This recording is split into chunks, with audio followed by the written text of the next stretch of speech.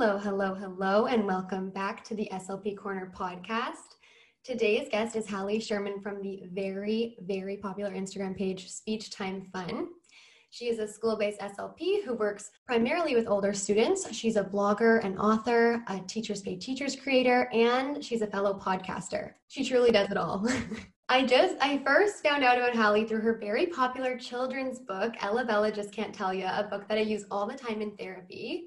So I am really excited to have you on the podcast today. And I just want to welcome you to the SLP Corner podcast. And thank you so much for joining us. Thank you so much for having me. I love it that you found me through my children's book, my little passion project. Yeah, it's the cutest book. Anyone listening to this, go check it out. It's so cute.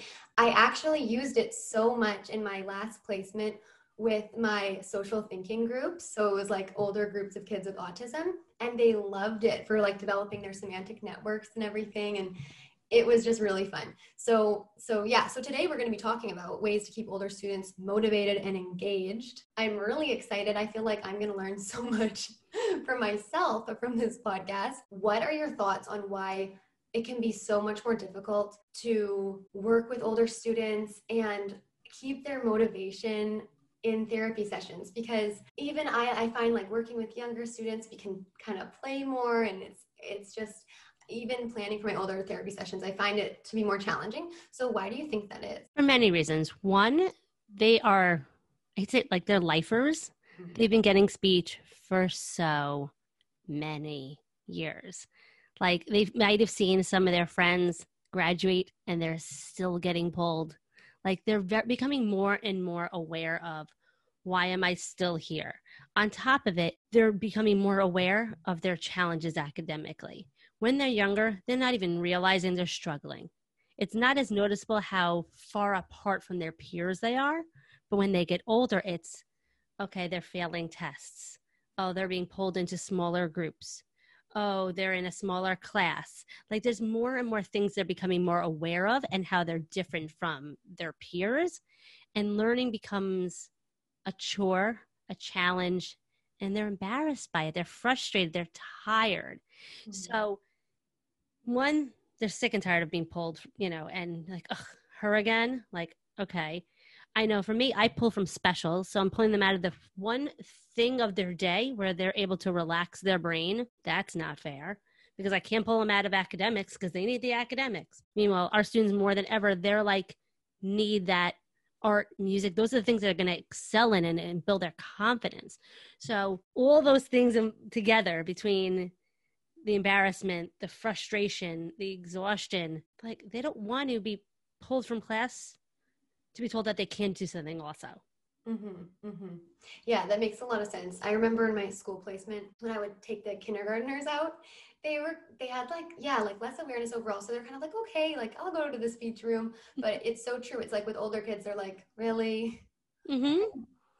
Like, come on. And then it's like, if they're missing gym or something fun, that's of course, like who wouldn't find that? That's just, yeah, it sucks. Mm-hmm. Mm-hmm. And it's just like, so that's where I feel like it's so important as SLPs, being that one person in that student's life that shows them they can. Let's teach them. We don't have a curriculum. There's no one telling us. We have to show these students books way above their reading level. We don't have to show them math problems that they can't even master multiplication problems, and they're getting word problems up the wazoo. Like they don't have their basic facts down, but these teachers are required to still expose them to these things. So they're constantly being exposed to things they can't do, where we can teach them on their level, show them that they can be successful. We can take the reading piece out. We can use different tricks up our sleeves. We're different in so many ways that we can use that to our advantage versus if we go into it thinking, okay, they're going to hate this, they're going to be bored with it, they're going to be bored with it. But if we walk in saying, okay, I'm going to teach it to them so they can finally grasp it and be confident, even if the teachers don't follow my lead and take my strategies and run with it, I at least know for that 30 minutes, once or twice a week, 3 times a week, I show them that they can be a rock star and that they can be successful. So I love that perspective. It's like switching, imagine just like all day all day feeling like I can't do this, I can't do that, I'm not thinking as quickly as the other students. And then that 30 minutes, with your perspective, it's like you're switching it from something that they're dreading to like the 30 minutes where they feel like they can succeed, and they inherently will feel more motivated if they feel like they can actually do the things that you're asking of them or that you're teaching them in your session. Mm-hmm. And I even give them some ownership. Like, okay, you don't want to read? I'm not making you read. When it's your turn to read, I will read for you. And they just have to give me that look. They don't even have to say it out loud. They don't have to be embarrassed by it. Like I give that when in the beginning of the school year, and I remind them always every activity. If you don't want to read, just give me. You don't have to. You can read, or I can read it to you. The choice is yours. And I do that always whenever the activity is. This way, they know when it's their. Like I don't do like the popcorn read where they're like required to, because I'm not teaching them decoding. We're working on comprehension. So they listen to me. Who cares? As long as they're following along and getting the tasks done, let's skip over the reading piece. I don't care. It's like another reminder. It's like, what is our goal? Because so often it's so easy to kind of lose sight of the goal and start looking at other things. And you kind of have to take a step back and think like, wait a second, am I working on reading? Am I working on comprehension? Am I working on executive function? Like, what am I actually trying to work on? I like that. And then reducing the requirements otherwise. Like even spelling, like unless you're working on a phonological awareness goal, and yes, you might be working on the carryover piece of it, yada, yada, yada. But 9 times out of 10, I'm working on something else. And so I'm like, okay, we can start off. Okay, what sound does it start with? Okay, now I'm going to help you out the rest of the way. Like, or I just say spelling doesn't count. Just write anything down if we're writing something. Or do they even have to write? Like, just tell me the answer. You have to be creative and know where your students' breakdowns are. If writing is going to be a labor, like a challenge, a chore for them, that's going to take up the whole session, don't make them write. Let them just tell you the answer. Change the expectations. There's no reason, just because we are school-based SLPs, that they have to be doing school-like tasks. We're still speech therapists. We're not classroom teachers. Yeah. I like that. What would you say like the top challenges we face are? One is that we're not trained in graduate school for the higher language skills. Like we learn about like the, Brown's morphemes and, all those different earlier language stuff. And then it's all of a sudden like, then what? Like now where do we go with it? And unless you are learning on your placements, that's the only chance you really get to experience that. Now where do I go? And there is no roadmap. There is no curriculum. And I find that SLPs struggle with where do I start? Where do I go? Do I do what my student is expected in the classroom? Do I do at their chronological age, but they're reading at like they're functioning at like a second grade level? Like, where do I start? And I always say, don't think about their age. Think about where they're functioning. Where are they at? And still think of those basic, like they might have skipped some milestones that they should have had in the preschool or early elementary years. So we need to go back to that. And then after a certain point, how many times are we going to be drilling synonyms and antonyms? Let's start working on some compensatory strategies. We need to teach our students that like these things might always be a struggle for you. How can we overcome them and be successful when you're not pulled out for the speech room? Like functional goals, like what exactly.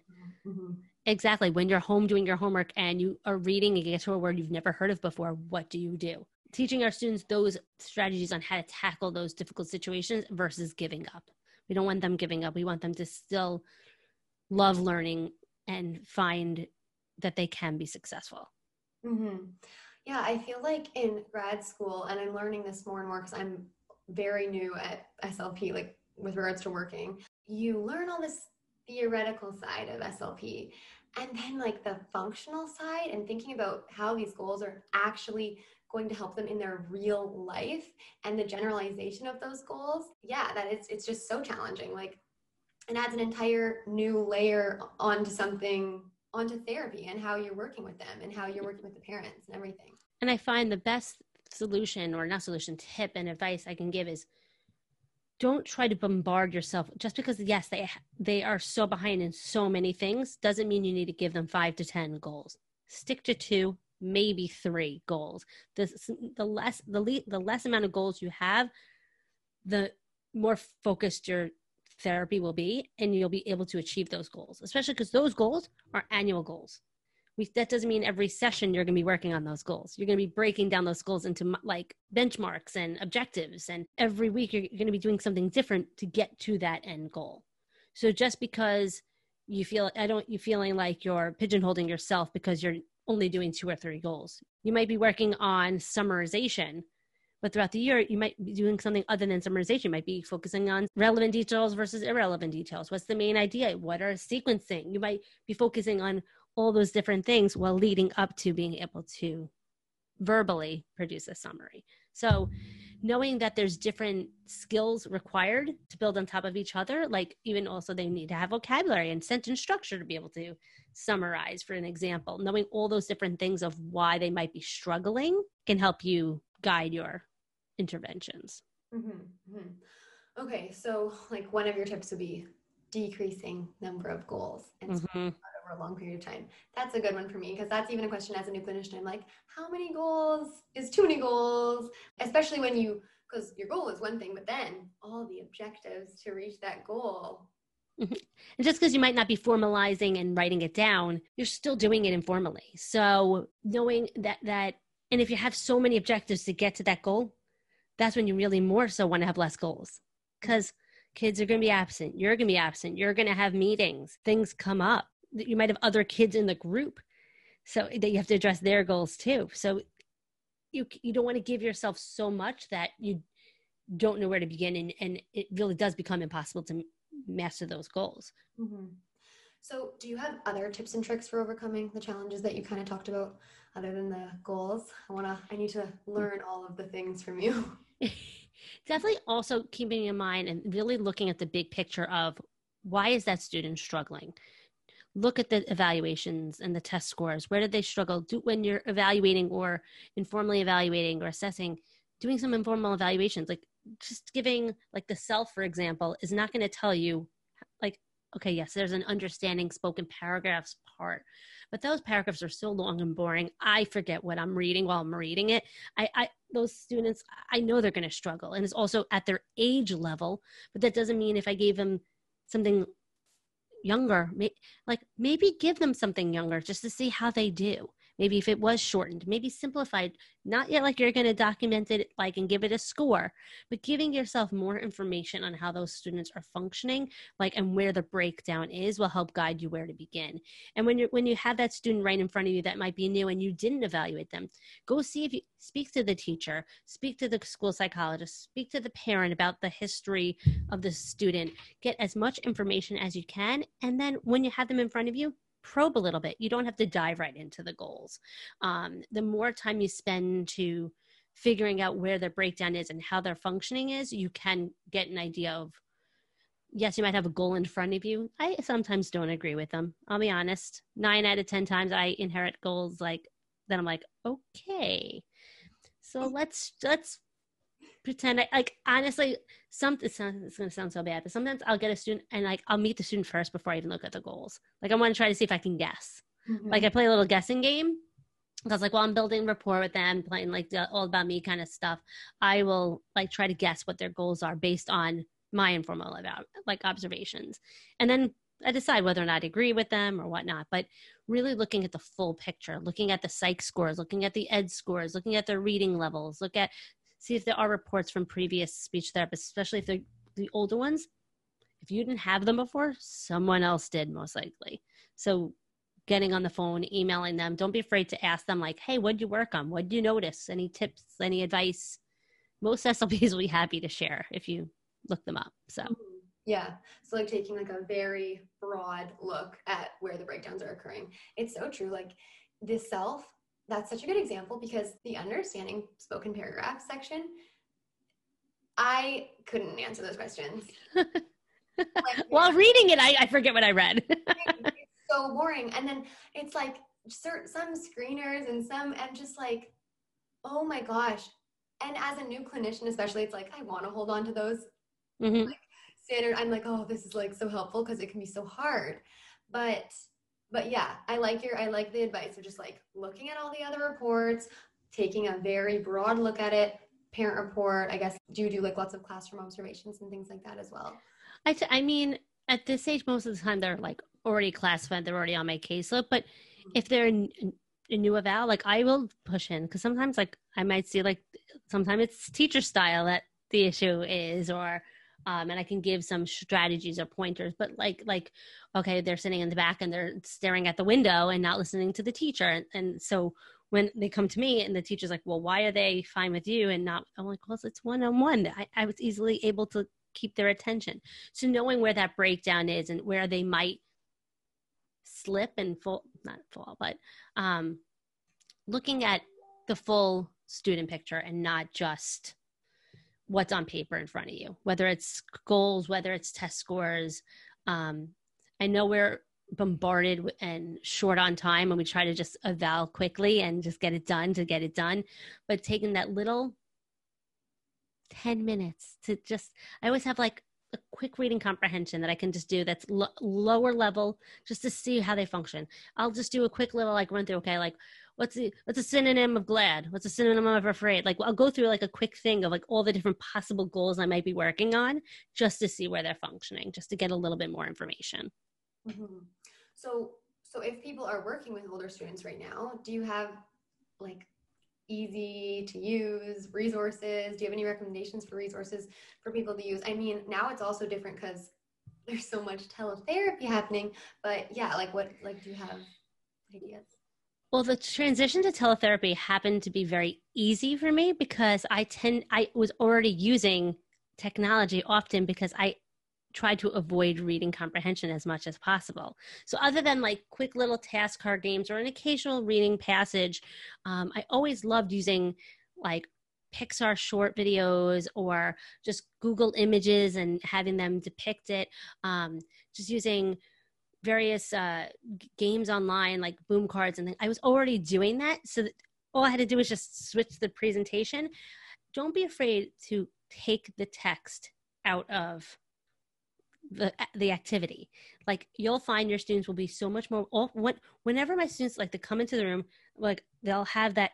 I've had these students before, they'll be slouched down like afraid. Once they realize they're not going to be reading, they sit up, they smile, they're attentive, they like have that sigh of relief, and you have them right there. Now granted, I tell my students all the time this can't always be the case. Sometimes you might have some text in front of you, but using those Pixar short videos where to be able to, you can pause, you can stop and go.